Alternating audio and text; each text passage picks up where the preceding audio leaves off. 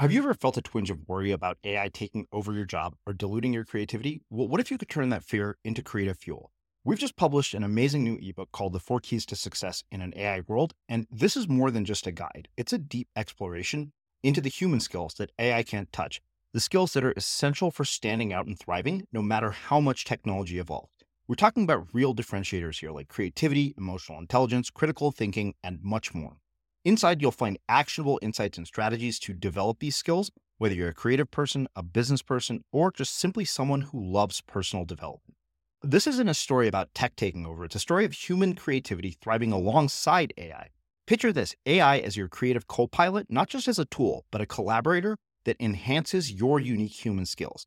The 4 Keys ebook will show you exactly how to do that and view AI in a new way that empowers you instead of overshadows you. Transform your creative potential today. Head over to unmistakablecreative.com/4keys. Use the number 4, KEYS. That's unmistakablecreative.com/4keys and download your free copy. I mean, if we talked about the quantum field and everything, like every possibility exists as frequency and energy.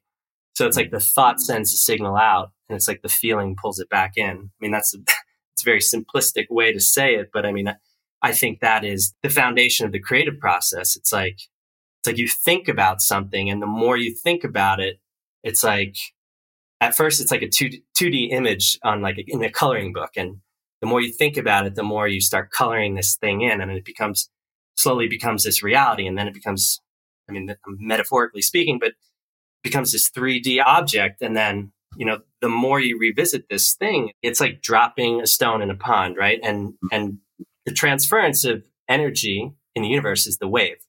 So it's like when you every time you visit that intention, you're dropping a stone in a pond, and that wave, that ripples out as a wave. But you never know how big the pond you're dropping that in is. So it's like at some point, that wave will reach the end of the pond and it'll like come back to you. So, I mean, that's kind of how I think of intention and creation. You just have to keep revisiting that thing. And also the important element is that you revisit it with the feeling and emotion of what the fruition or the manifestation of that idea would be. I'm Srini Rao, and this is the Unmistakable Creative Podcast, where you get a window into the stories and insights of the most innovative and creative minds who've started movements, built thriving businesses, written best-selling books, and created insanely interesting art. For more, check out our 500-episode archive at unmistakablecreative.com.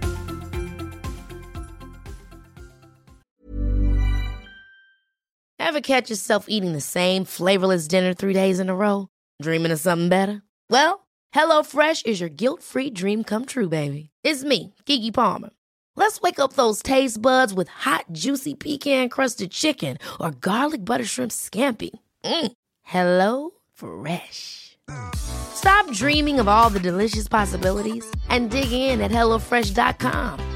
Let's get this dinner party started. I'm Sandra, and I'm just the professional your small business was looking for. But you didn't hire me because you didn't use LinkedIn Jobs. LinkedIn has professionals you can't find anywhere else, including those who aren't actively looking for a new job, but might be open to the perfect role, like me. In a given month, over 70% of LinkedIn users don't visit other leading job sites. So if you're not looking on LinkedIn, you'll miss out on great candidates like Sandra. Start hiring professionals like a professional. Post your free job on linkedin.com/people today. Many of us have those stubborn pounds that seem impossible to lose, no matter how good we eat or how hard we work out. My solution is PlushCare. PlushCare is a leading telehealth provider with doctors who are there for you day and night to partner with you in your weight loss journey. They can prescribe FDA-approved weight loss medications like Wegovy and Zepbound for those who qualify. Plus, they accept most insurance plans.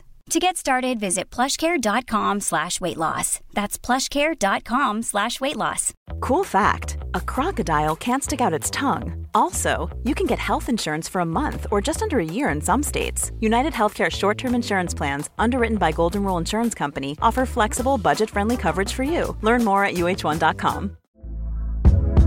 Hey there, it's Michelle Norris. I'm host of a podcast called Your Mama's Kitchen. When I travel, I'm usually looking for a way to find a taste of home when I'm not at home. And one of the things I love to do when I am at home is entertain. And Airbnb allows me to do that. When I was in California recently, I rented a house that had a great kitchen. And when we were sitting around the table, we were all thinking, we're in someone else's house. Someone could be in all of our homes as well. If you have a home, but you're not always at home, you have an Airbnb. Your home might be worth more than you think. Find out how much at airbnb.com/host.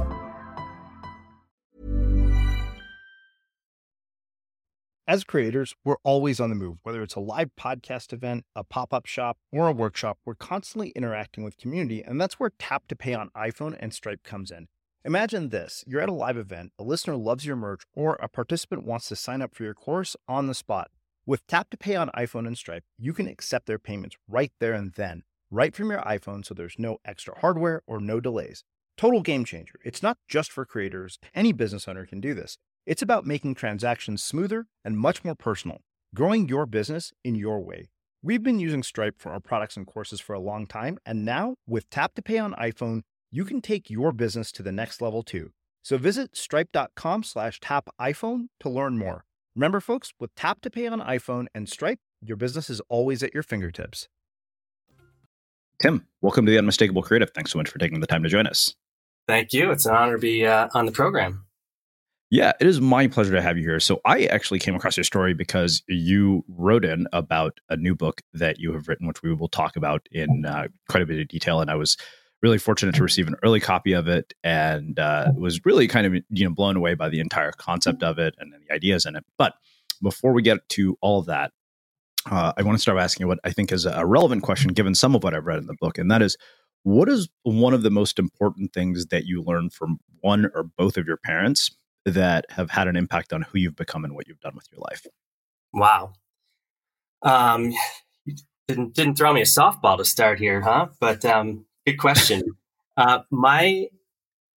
This is interesting because I was recently thinking about how do I even start into this? Well, I think sometimes the negative thing that we learn can become a big thing. So, I've been thinking about that. We come into the world with, our DNA comes from two people. There's two strands. And my mother was an incredibly loving person, but also really, really fearful. And my father, which I found out only at his funeral. My dad was actually the third day in Normandy. So he got a Purple Heart and a Bronze Star in World War II. And I found out at his funeral, he was the only person to survive this attack on his squad. So, I talked to one of his best friends, and he had this like unworthiness / survival guilt most of his life. Of course, he didn't share that with his family, or it just like one of his best friends who's like how I found this out. So he had sort of this unworthiness thing. I think he was like, why did I survive? And then he was like, I hope my life means something, which it's such a strange, absurd thing. But I mean, who knows the weight each person carries. So there are the fear came from my mother. And then there's this unworthiness thing that I think a lot of people deal with. And, I'm sort of facing the unworthiness thing. Right now, I'm kind of living in my fourth book. I've been plotting out the next three. I'm living in San Miguel de Allende, Mexico right now. Mm-hmm.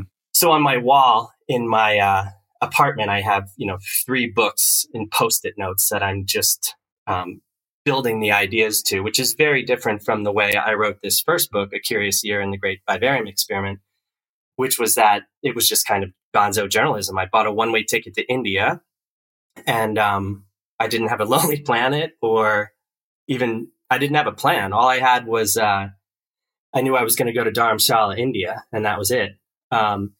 So I think a lot of the things that I've done in life, as far as joining a band when I didn't really know how to play music or improv, or buying a one-way ticket to India, it's almost to fight that fear that was instilled in me from my mother, because I think I was a very fearful person for a long time. So, I mean, there's that aspect, which is sort of a one side of the pendulum. And then the other, I think my parents gave me like the seeds of faith.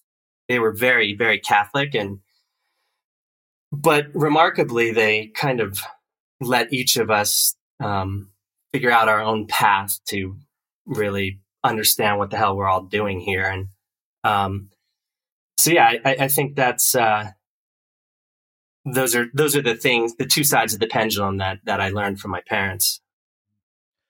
What did they teach you about careers and career choices? Well, my mother always said I should be a writer or a teacher.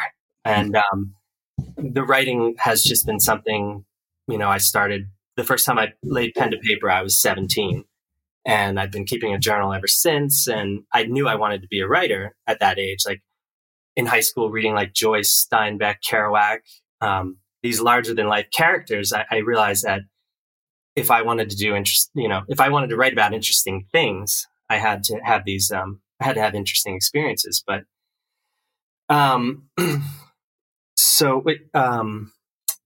I think as far as my mother instilled that in me, and it's funny because now I'm actually a writing coach. So I'm starting to coach other people.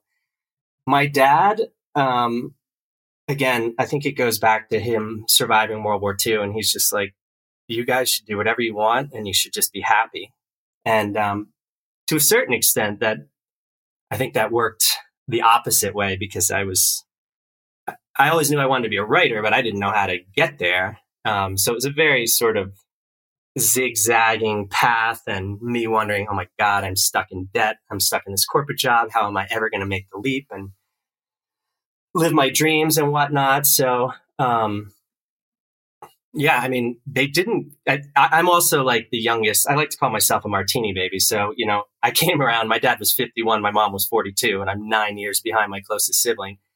So I think at that point they were so tired. They're like, geez, just stay out of jail and don't get anybody pregnant and, do whatever you want to do. Mm-hmm. So I didn't have a ton of direction, but I had that inner compass that there was something inside of me that I was like, whatever this feeling is inside of me, I need to express it. And writing became the way that I did it.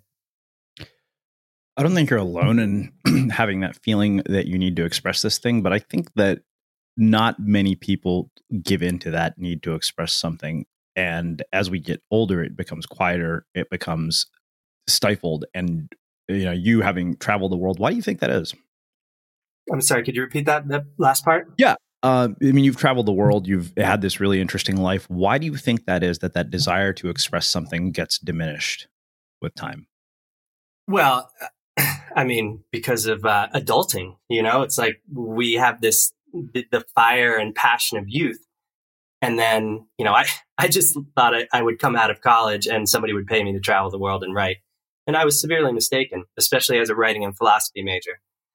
Turns out it's, not that marketable, but, it teaches you how to think. So there was that. But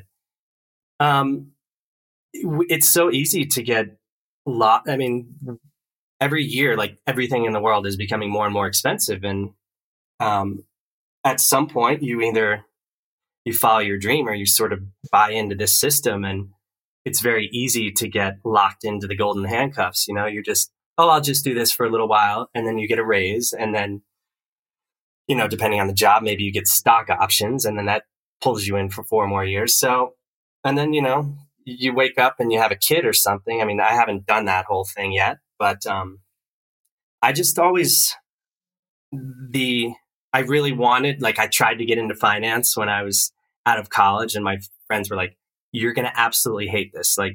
I'm not going to let you into this thing. And I was like, what? All these people are making money. But there's just been this internal compass that I've had that, I knew from when I started writing at age 17, I sort of knew the next revolution was going to be like a spiritual revolution, like an internal one, because we've explored most of the world.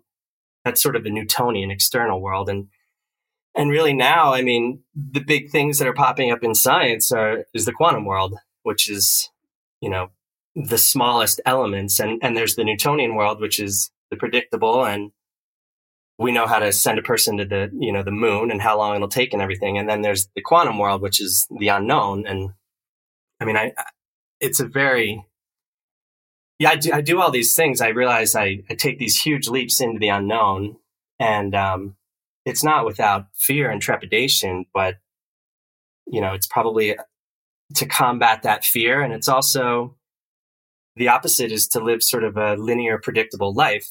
And again, I mean, for me personally, not everybody, but there's nothing that interesting for me about driving to a commute, a commute to an office job and stuff. Like, I want to explore big ideas about consciousness and all that kind of stuff. So yeah. So as you're saying this, I can't help but think about a conversation I was having with a friend yesterday about security. And he said, this is something you should explore and you should write about. He's like, security is an illusion. And when he said that, I said, man, that is a deep rabbit hole. But given that I'm talking to you and the nature of our conversation, I want to ask you, what do you think about that? Oh, boy. Well, when I was ghostwriting a book, and when I was finished in May 2017, I asked the guy I was writing for, I said, if you could go anywhere to finish a book, where would you go? And he said, San Miguel de Allende, Mexico. You'll never want to leave. And I had never heard of it. And in the next 4 days, it showed up everywhere. And I was like, okay, I'm going to Mexico. So I booked a one-way ticket down here, and I lived here for 3 months to finish my book. And when I was down here, I met this woman who lived in Mexico City. And we wound up doing a long-distance relationship thing for 15 months.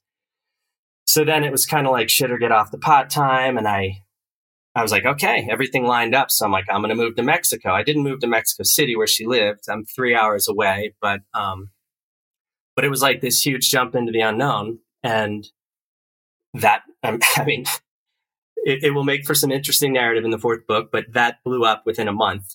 And, the next 3 months up until like December, I was questioning everything I was doing. And I was just like, God, I just want some security and stability, and like a steady paycheck would be amazing. And so I was kind of really, it was a hard time and a hard place to be in, which is always where the most incredible lessons come from. But when you're in it, I mean, you're just like, you want to do anything to get me out of it, get yourself out of there. So I was like, I'm like, maybe I should just go back to Seattle and get a corporate job and, just sort of get my my feet stable again. But, the new year happened, and just, it's like so many people I've talked to, it's like 2018 was a challenging year. It's like the energy and everything. And then 2019 happened, and there was just this great shift. And it was like 2019 happened, and sort of, it's like I took off this backpack of weights, and things have been really kind of unfolding in interesting ways now. And I mean, if you are committed to an idea, especially as a creative, I think you have to follow it through, and you have to surrender and trust, which is like a huge element of my book. That, I think it's all about being in alignment with your higher self. And that's like a shift that I've been thinking about in the last couple of days. I'm like, I'm focusing on the wrong thing. I shouldn't be focusing on, well, people would argue with me on this, but like, the financial aspect or whatever, I should be focusing on, sort of the aspect of freedom and alignment with my higher purpose. And I think if I sort of move that back, then what I need is going to show up, because I'm in alignment with that higher truth of who I really am. You know what I mean? Mm-hmm. So you've lost both of your parents, right? Yep. How old were you when that happened? Oh boy. I think I was 30 when my dad passed away, and 36 when my mom passed away. But I lived on the West Coast, and I grew up on the East Coast. Mm-hmm. And my family was kind of hiding from me that my mom was slipping for a long time, because I'm the baby, and they just wanted me to, be free on the West Coast and stuff like that. But it was like my mom, every time I went home, a little bit more of her had disappeared. So it was like, And, for a decade, while my friends were starting to travel around the world and do this and that, like I was going home to New Jersey to visit sick parents. So when my mom passed away, my dad had already passed away. And when my mom passed away, I had been working on this book proposal about sort of my first big adult trip where I took off to Tanzania, and I volunteered in an orphanage for 2 months. So I was working on a book proposal about that experience and the woman who started it. And actually, it was featured on 60 Minutes a decade later. But when my mom passed away, I said, like in my book, it's like when you lose a parent, it's like a tornado or a tsunami sweeps through your life. And no matter how hard you try to rebuild, something intangible is lost forever. So I was kind of like, all right, well, this is what I've always wanted to do. I've always wanted to just travel the world and write about my experiences. So that's what I did. I was like, this is the time. My mom passed away. I didn't have any more quote unquote anchors in that department. So I bought a one-way ticket to India, and I only had enough money to travel for probably 3 to 4 months, but I was doing this gratitude intention exercise every day, which is essentially like writing down 5 things you're grateful for and 5 things you want to create. I want to talk about that. But yeah, there's real power in that. And it's like that created the whole itinerary. And I returned 15 months later with, more money than I left with. I had volunteered for a guy who won the equivalent of 2 Nobel Prizes, worked as like a school photographer's assistant, and just had like countless experiences with like the magical and the mystical. And it was pretty astounding. When I think back now, I'm like, oh my God, that was insane. That was an insane decision to buy a one-way ticket to India, land in New Delhi without a plan or a clue. I mean, the first 2 days I was like, I've made a huge mistake, just like locked in my hotel room, like, oh my God, what am I doing? Why did I do this? What am I trying to prove? And then, things just unfolded really quickly in pretty magnificent ways. So the reason I asked the question about the parents is I kind of thought it was a pretty young age to lose both parents, just based on what I'd read about the book and then read in the book. And, I wonder, other than sort of buying the ticket to India, how did losing your parents and, coming, face to face with their mortality cause you to change the way that you lived your life? Like, how did it make you view your own life differently? That's a really good question. I kind of, it's almost like you have this reflection of this person who's been there your entire life. Then, all of a sudden they're gone, and you sort of look at them and their life and who they were, and sort of juxtapose it over your own. And, it's like, I'm like, okay, I didn't do it this literally, but I'm like, these are these amazing qualities of these people that I want to embody. And then there's these other things that I don't want to become. So, I mean, there's that, but then it's also,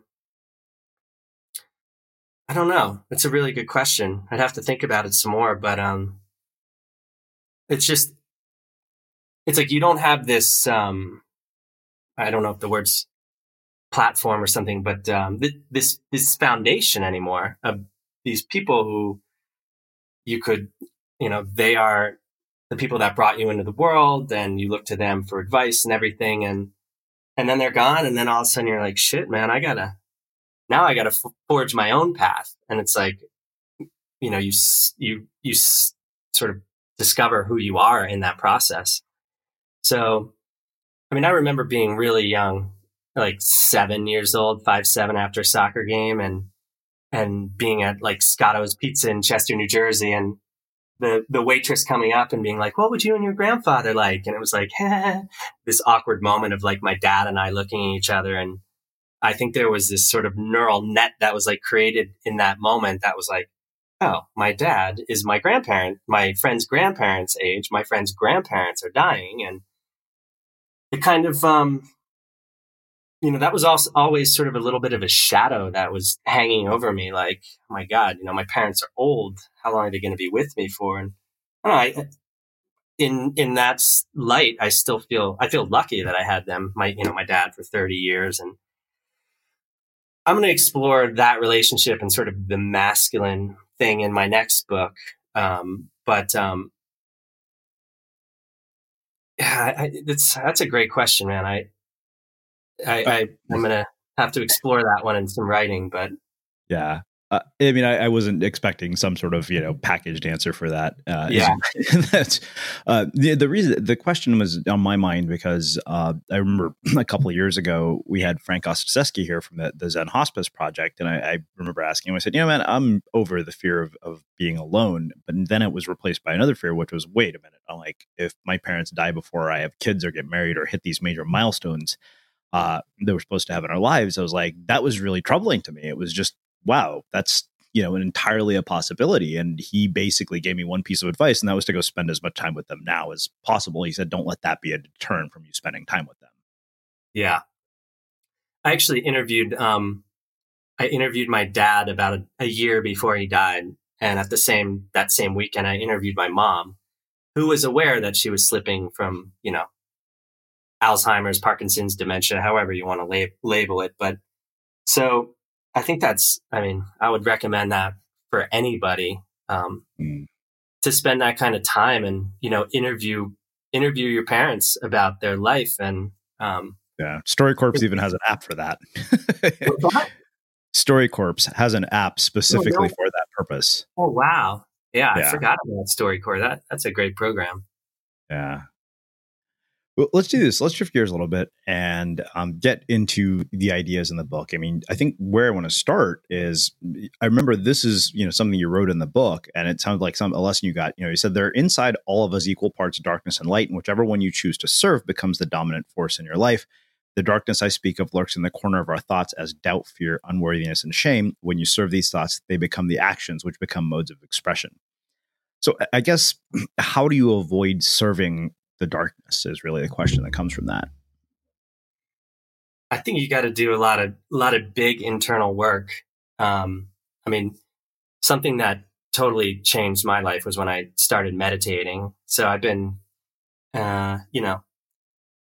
very committed to meditating since about 2015. And I took sort of my first meditation, workshop in 2010 with Dr. Joe Dispenza. So he's become a friend and a mentor. And I think a lot about it is a lot of that and just other work is becoming aware of the unconscious programs that we're all running. I mean, I'm still becoming unconscious of these programs. And it's like, the deeper you go, it's almost like a labyrinth. If you're doing like this deep work or spiritual work or something, it's like, I just had a situation in my life where I was like, okay, I mastered this thing, I'm on to the next. And that thing just like showed up again and just like slapped me across the face.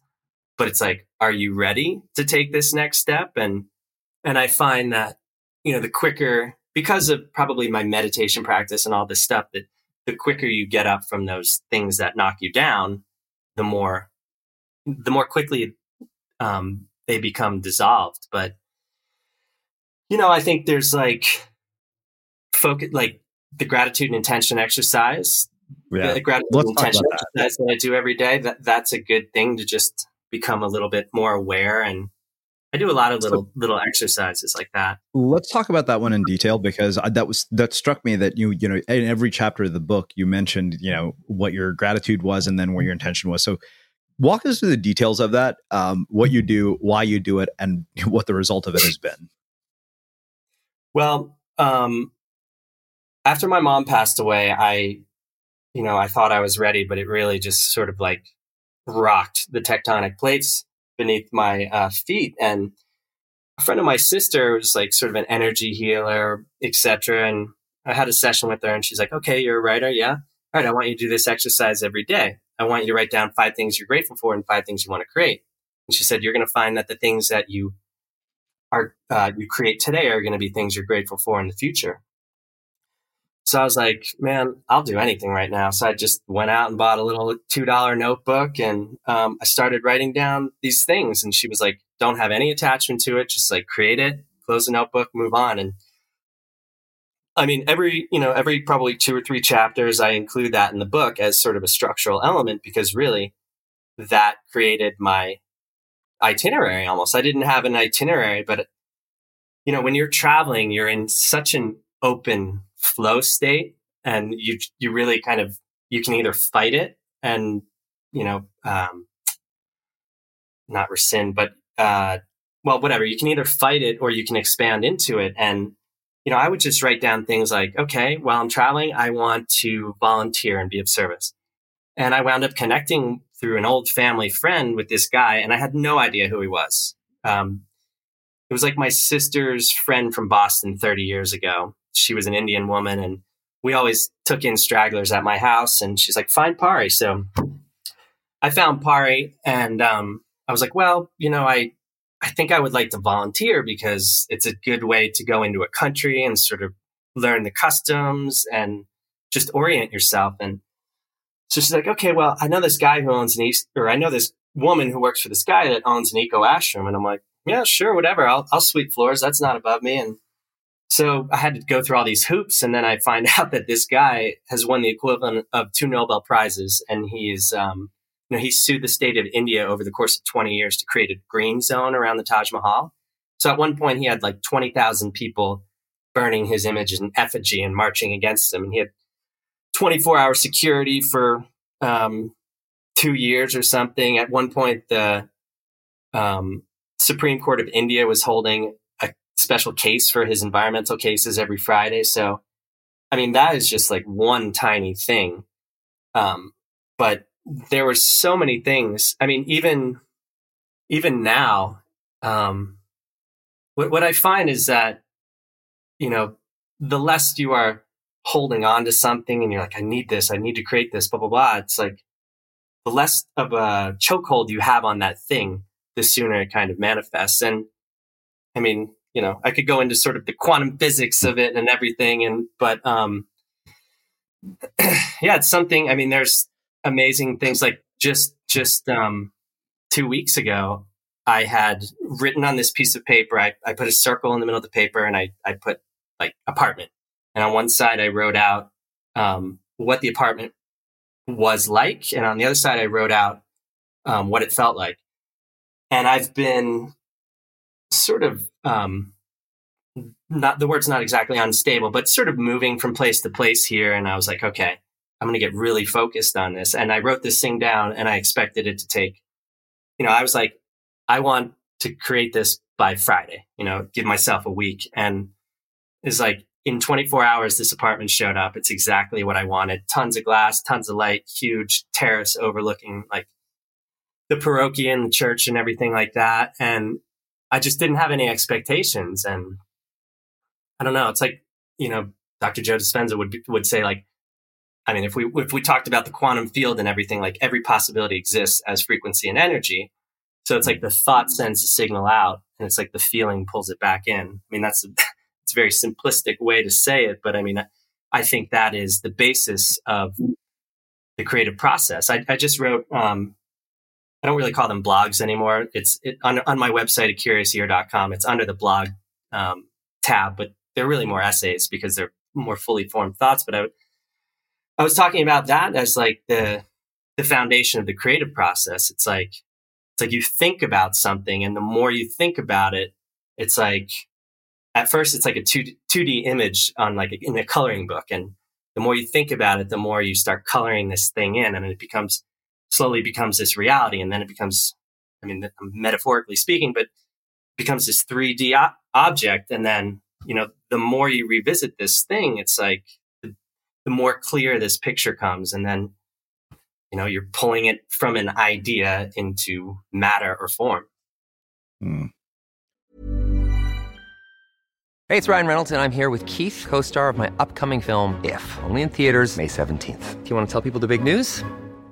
All right, I'll do it. Sign up now and you'll get unlimited for $15 a month and 6 months of Paramount Plus Essential Plan on us. MintMobile.com/switch. Upfront payment of $45 equivalent to $15 per month. Unlimited over 40 gigabytes per month. Face lower speeds. Videos at 480p. Active Mint customers by 531.24 get 6 months of Paramount Plus Essential Plan. Auto renews after 6 months. Offer ends May 31st, 2024. Separate Paramount Plus registration required. Terms and conditions apply if rated PG. Ever catch yourself eating the same flavorless dinner 3 days in a row? Dreaming of something better? Well, HelloFresh is your guilt-free dream come true, baby. It's me, Keke Palmer. Let's wake up those taste buds with hot, juicy pecan-crusted chicken or garlic butter shrimp scampi. Hello Fresh. Stop dreaming of all the delicious possibilities and dig in at HelloFresh.com. Let's get this dinner party started. There's never been a faster or easier way to start your weight loss journey than with PlushCare. PlushCare accepts most insurance plans and gives you online access to board-certified physicians who can prescribe FDA-approved weight loss medications like Wegovy and Zepbound for those who qualify. Take charge of your health and speak with a board-certified physician about a weight loss plan that's right for you. Get started today at plushcare.com/weight-loss. That's plushcare.com/weight-loss. plushcare.com/weight-loss. A lot can happen in 3 years, like a chatbot may be your new best friend. But what won't change? Needing health insurance. United Healthcare Tri-Term Medical Plans, underwritten by Golden Rule Insurance Company, offer flexible, budget-friendly coverage that lasts nearly 3 years in some states. Learn more at uh1.com. Hiring for your small business? If you're not looking for professionals on LinkedIn, you're looking in the wrong place. That's like looking for your car keys in a fish tank. LinkedIn helps you hire professionals you can't find anywhere else, even those who aren't actively searching for a new job but might be open to the perfect role. In a given month, over 70% of LinkedIn users don't even visit other leading job sites. So start looking in the right place. With LinkedIn, you can hire professionals like a professional. Post your free job on linkedin.com/people today. As creators, we're always on the move. Whether it's a live podcast event, a pop-up shop, or a workshop, we're constantly interacting with community, and that's where Tap to Pay on iPhone and Stripe comes in. Imagine this. You're at a live event, a listener loves your merch, or a participant wants to sign up for your course on the spot. With Tap to Pay on iPhone and Stripe, you can accept their payments right there and then, right from your iPhone, so there's no extra hardware or no delays.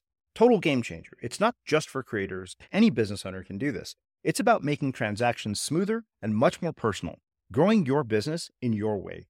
We've been using Stripe for our products and courses for a long time, and now with Tap to Pay on iPhone, you can take your business to the next level too. So visit stripe.com/tapiphone to learn more.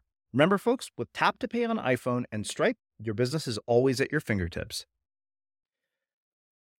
I think that, there's something else you said in the book. You said when you're traveling, you become open to the possibility and you surrender your human instinct to manufacture and control your experiences. And, I think it's fitting considering what you were just talking about. Why are we like that when we travel, but we're not like that when we're back in our sort of normal environment where we do that? Because, I think that is interesting. Like one thing I've learned over the last year was that when you don't have any expectations of any situation, those situations seem to always delight you a hell of a lot more. And then this whole idea of surrender, like, okay, if this doesn't turn out the way that I want it to, just kind of like, yeah, okay. That to me was so empowering. And yet, I mean, if you think about it, we put so much effort and energy into trying to manufacture and control things that we have absolutely no control over. In fact, we built a self-help industry, in my opinion, around doing exactly that. Yeah. Well, I think when you're traveling, first of all, when you're living in your day-to-day life, right? You're usually in routine. You're living in the unknown. You're probably taking the same way to work. You're probably going to the same bars or coffee shops or restaurants. And I think when you travel, everything is a great unknown. And you're probably, I mean, you could go down a whole different road and like you're creating new sort of neural networks for these experiences. And I just think like it's been my experience in all of these things I've done that, and it does not go without a huge amount of like fear and trepidation. But when you leap, the net appears. It's like those that take, I feel like people who take great risks receive great rewards. So you just, as far as, I don't know, you just kind of open your heart. And what another thing that's amazing that I found is like, people are essentially good. You know, every culture I've gone to, I've met incredibly warm, open people. I mean, when I was in Tanzania, there were people that like brought me into their shacks with dirt floors, and they had almost nothing, and they offered me half of what was almost nothing. And it's just like, I don't know. I think that's an amazing thing about travel, is that you can see that, oh, wow, I have more in common with this culture or this person than I ever could have imagined. And, you know, we got to do, imagine if like part of high school curriculum was, you know, you had to take a semester abroad or something. It would open everyone's minds, you know, and I don't know, bring about a more peaceful world, I would imagine.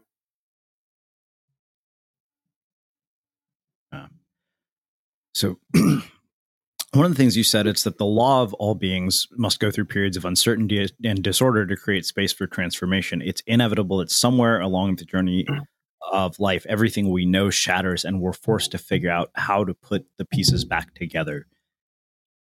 Why do you think so many people get stuck in the shattered part and don't manage to put the pieces back together?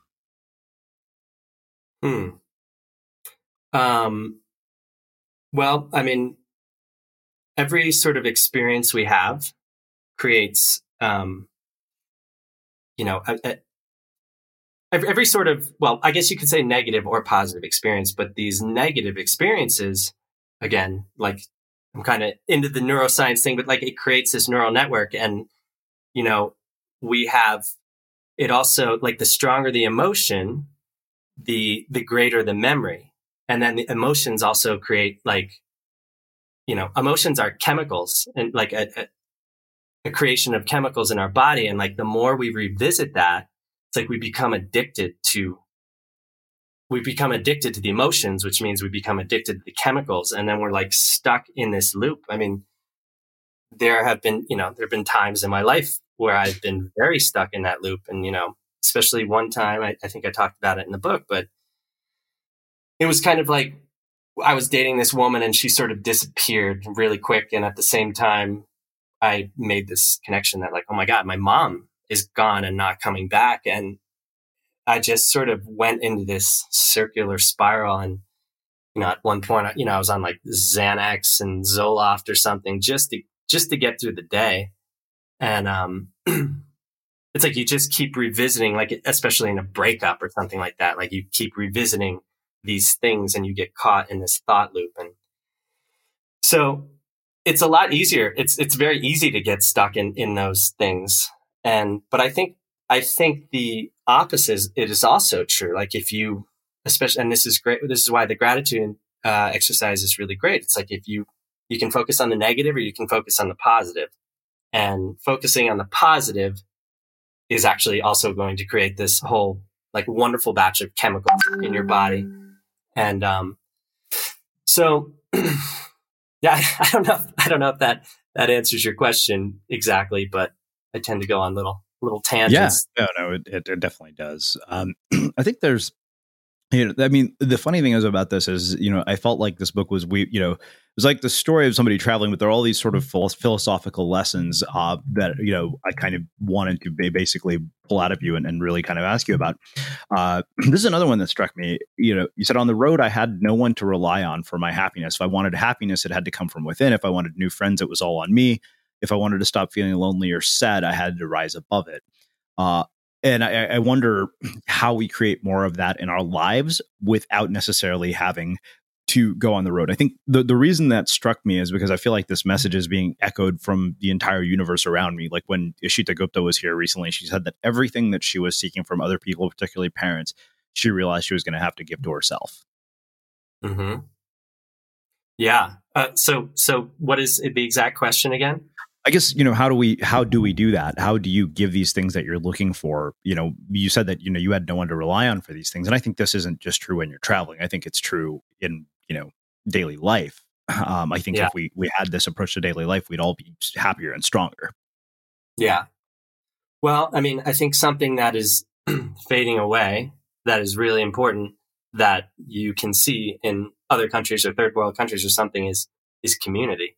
You know, like we live in such a, especially the United States, it's so divided, and we're really fighting over really stupid things.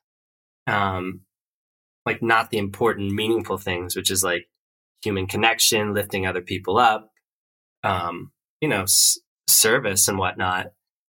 And, I mean, there's no one else. I mean, you know, you come in, this is kind of bleak, but you come into the world alone and you die alone. And there is this thing we call life that you have to fill up with all these, you can do whatever you want with it. That's the beauty of free will. But, I've just found that when I'm the worst off times is when I'm in incredibly internal spaces, and I have to go into a lot of internal spaces to be a writer, you know, but also some of the most rewarding things I've done is like when I've volunteered or been a part of a community or a band or something like that. So, I think it's important to jump into experiences that take you outside of yourself. And really, even if you want to take it even one step further, like be in service to other people, because, you know, that is a way to shed the ego and to be a part of something greater. So.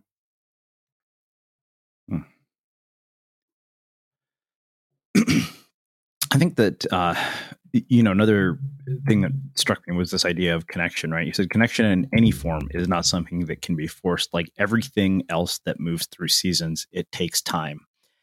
And, you know, probably the reason this resonated with me so much was, you know, I think that as a single Indian guy who's 40 years old, having just seen his sister get married, like I realized that for my entire life, there have been these arbitrary timelines by which I was expected to do things. And I haven't done any of them by the expected timelines. And so I think that's the reason that this stood out to me. And yet, you know, we have this idea that everything is supposed to happen on a certain, I mean, we have deadlines, we have, you know, ages. How do we undo that? And you know, how do you, I mean, effectively to me, our entire conversation at this point is beginning to sound like what this is about surrendering to the circumstances of your life. Yeah. Well, I mean, there are two sides of that coin. There's surrender and then there's also creation. Yeah. So, you know, it's not easy to break outside of the norms of society. And, but what's, you know, I was just writing about this for somebody else. Like what's more important, like your financial stability, which, you know, also could be an illusion, or your happiness and following what you're passionate about. So,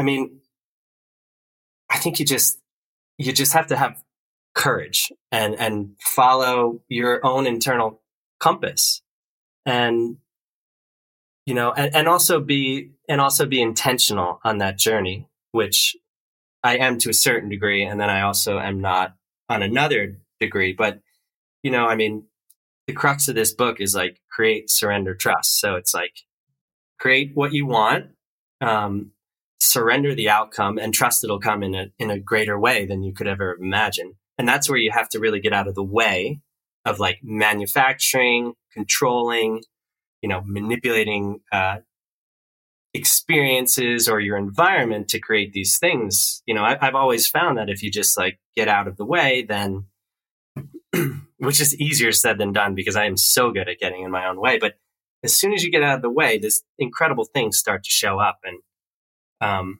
you know, I'm very, to a certain degree, intentional about what I want to create. And, you know, one of the things that I wanted to create was that, my name is like synonymous with like Cheryl Strayed and Elizabeth Gilbert. Like like the male version of that Eat, Pray, Love. Of course, it's different. Hopefully, you know, more sex, drugs, and rock and roll. You know, deeper philosophy about consciousness and the nature of creation. But this woman reached out to me like, I don't know, about a month ago or something, and she's like, "I'm sitting with my mother, who's like has Parkinson's and dementia, and I'm reading your book and I can't stop. I'm on chapter 6. And then she emailed me like 12 hours later, and she's like, I just read your entire book. There's so many serendipities and synchronicities with my own life, blah, blah, blah. And I'm really good friends with Elizabeth Gilbert, and I'm sending you your book. I'm sending her your book. And I was like, oh my God. And then I had another friend who is connected with Cheryl Strayed, who has sent Cheryl Strayed my book as well. So, it's like the thing about intention and creating is like I think you have to keep revisiting that thing. And, it's that possibility that exists, let's say in the quantum field as just frequency, energy and light. And it's like, the more you revisit, it's like every time you visit that, this is like something like Joe Dispenza would say, but like, it's like dropping a stone in a pond, right? And the transference of energy in the universe is the wave. So it's like when you every time you visit that intention, you're dropping a stone in a pond, and that wave, that ripples out as a wave. But you never know how big the pond you're dropping that in is. So it's like, at some point, that wave will reach the end of the pond and it'll like come back to you. So, I mean, that's kind of how I think of intention and creation. You just have to keep revisiting that thing. And also the important element is that you revisit it with the feeling and emotion of what the fruition or the manifestation of that idea would be. That's, I think, the important element to pull that into you. Well, I mean, I think you kind of alluded to earlier, right? That there's also this part of having an intention but no attachment to it. Yeah. Yeah, I mean, you can be sort of, there's a certain level, it's a complicated little dance, but there's a certain level of attachment in regard to it coming to fruition, but you have to get out of the way and let it come in a completely unknown, unexpected way. Wow. Easier said than done, right? Yeah, it is easier said than done. I mean, it's one of those things that I've been trying to get at the sort of heart of this, commitment to something, but not being attached to it. I feel like this is the universe trying to tell me something, because I feel like this is a conversation on different versions that I've had with multiple people over the last few weeks. Mm-hmm. And a lot of things have suddenly just gotten a lot better because, external circumstances have changed in ways that I didn't expect rather quickly because of it. But yes, easier said than done. Like, I think that we all have this desire to change something. Our happiness is so conditional. Yeah. Oh, yeah. And the key is to like not make it conditional. You have to generate that happiness from within. You can't rely on something external. I mean, do you have sort of a creative process for things you want to bring into the? At this point, my creative process is to surrender. It's funny because, I wanted to do a third book with a publisher, but my agent said I wasn't ready. And so I ended up just saying, okay, let me just see what comes up on the paper. I ended up finishing a self-published book that I'm going to release in a few weeks. And then in that process of, writing that self-published book, all of the things that I was thinking about for this next book that I want to do with publishers started to come up. It took me a long time to get there, but I think I think I'm finally at a point where I can go back to my agent and say, hey, I have something. I think I'm ready. We'll see, and then, in other areas of my life as well, I've just seen this play out over and over. Yeah.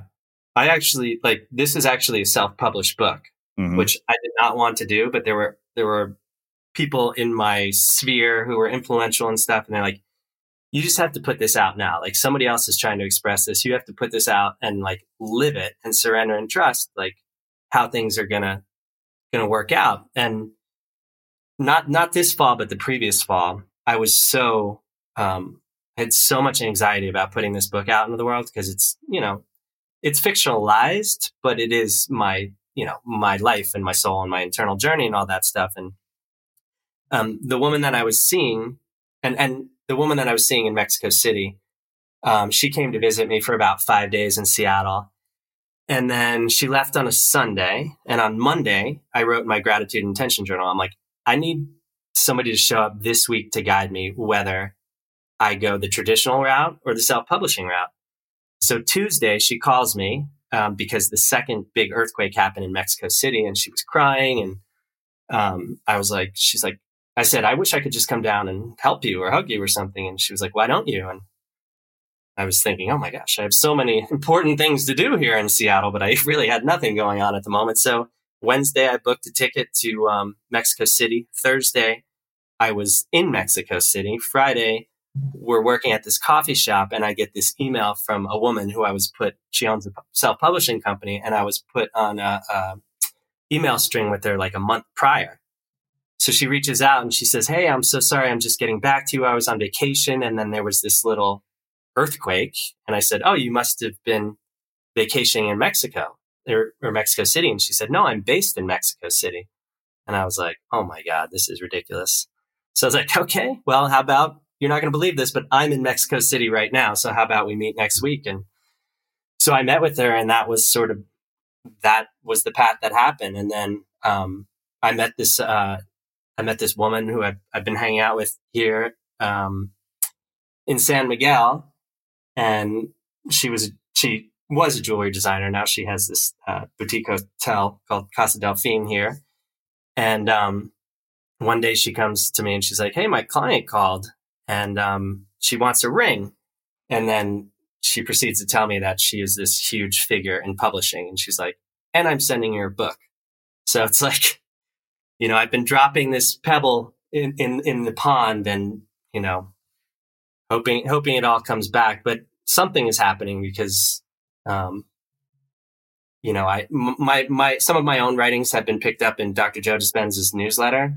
So he has a huge reach around the world. So my book has been getting out there, and, I've gotten letters from people in Israel and Australia and Ireland and Mexico and stuff. So yeah, here it is again, the big surrender and trust experiment, right? Amazing. Wow. I feel like you and I could talk for like 2 or 3 hours about some of this stuff, because it's all such a deep rabbit hole. But I think this makes a really kind of fitting place to wrap up our conversation. But I have one final question, which I know you've heard me ask. What do you think it is that makes somebody or something unmistakable? I think I thought about this question, and I'm going to break it down. But I think the big umbrella idea is courage. So one would be the courage to stand in the expression of your own truth, not in opposition as like religion and politics tend to create, but in addition to the greater good. I think the courage to look deeply within at our stories, because we all have these stories, these like early woundings or whatever. And also, like I talked about in the very beginning, the 2 strands of the DNA, like we inherited these stories at sort of a DNA and even energetic level of our parents. So to look at those stories and transcend them and say, and when you can do that, you can say, I'm not that, I am this. And in this recent essay I wrote on surrender, resilience, and oh my God, I can't remember what it is, but I was exploring this idea of I am, and then having the courage to jump into the unknown, because that's where the magic happens. Otherwise, if we're living in the unknown, if we're living in the known, it's a known. So magic can't happen in those spaces. I think people who have the courage to find the good in others, because we are all an expression of the same energy. I mean, the butterfly and myself are an expression of this energy that is universal. And then I guess, having the courage to just, like I said in the beginning, just to be the greatest expression of yourself, and not in service to anyone else or any idea, but in service to yourself, but within that idea, in service to the greater good, if that makes sense. Yeah. Amazing. Well, I can't thank you enough for taking the time to join us and share your story and your insights with our listeners. Where can people find out more about you, your work, and everything else that you're up to? My website, the book is called A Curious Year in the Great Vivarium Experiment. And my website is, actually, can I just say the idea of what the vivarium is? Yeah, which I guess we never really mentioned that. Yeah. A vivarium is a place such as a laboratory where live animals or plants are kept under conditions simulating their natural environment as for research. So where I live in Seattle, there's this permanent, I live next to the Seattle Sculpture Park, and there's this permanent installation there called the Newcomb Vivarium. And Newcomb is the family that donated it. But I would always walk through this thing, and it was like this nurse log that fell like 30 miles outside of Seattle. And they created this structure over it that simulates the natural environment of where it was 30 miles away.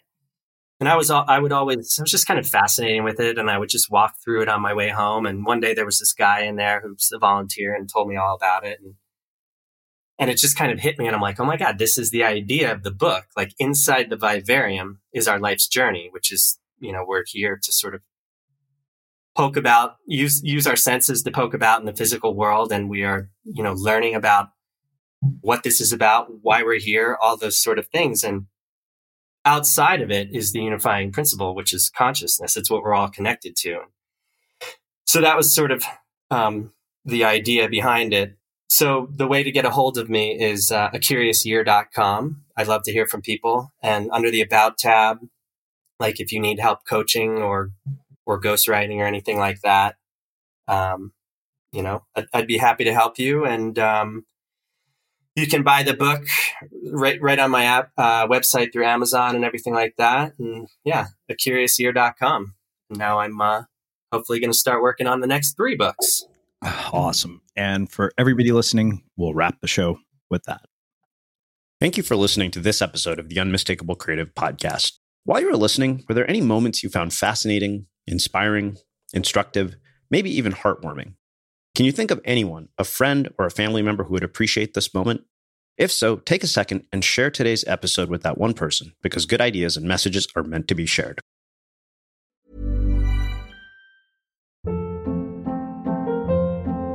Hold up. What was that? Boring. No flavor. That was as bad as those leftovers you ate all week. Keke Palmer here, and it's time to say hello to something fresh and guilt-free. HelloFresh. Jazz up dinner with pecan-crusted chicken or garlic butter shrimp scampi. Now that's music to my mouth. HelloFresh. Let's get this dinner party started. Discover all the delicious possibilities at HelloFresh.com.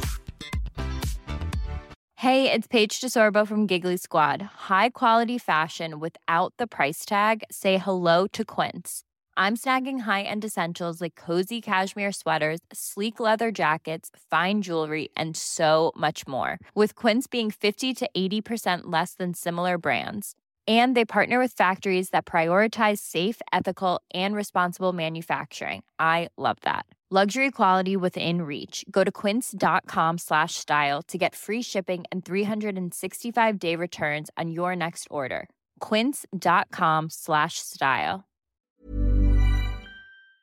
Have you ever felt a twinge of worry about AI taking over your job or diluting your creativity? Well, what if you could turn that fear into creative fuel?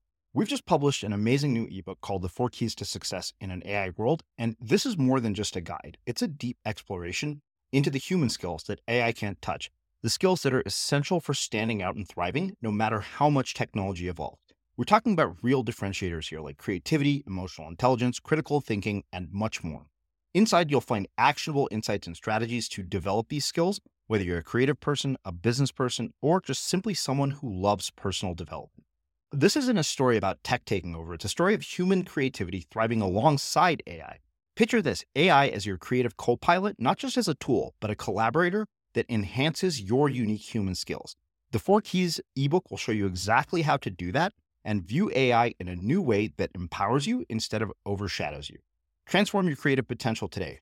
Head over to unmistakablecreative.com/4keys. Use the number 4, KEYS. That's unmistakablecreative.com/4keys and download your free copy.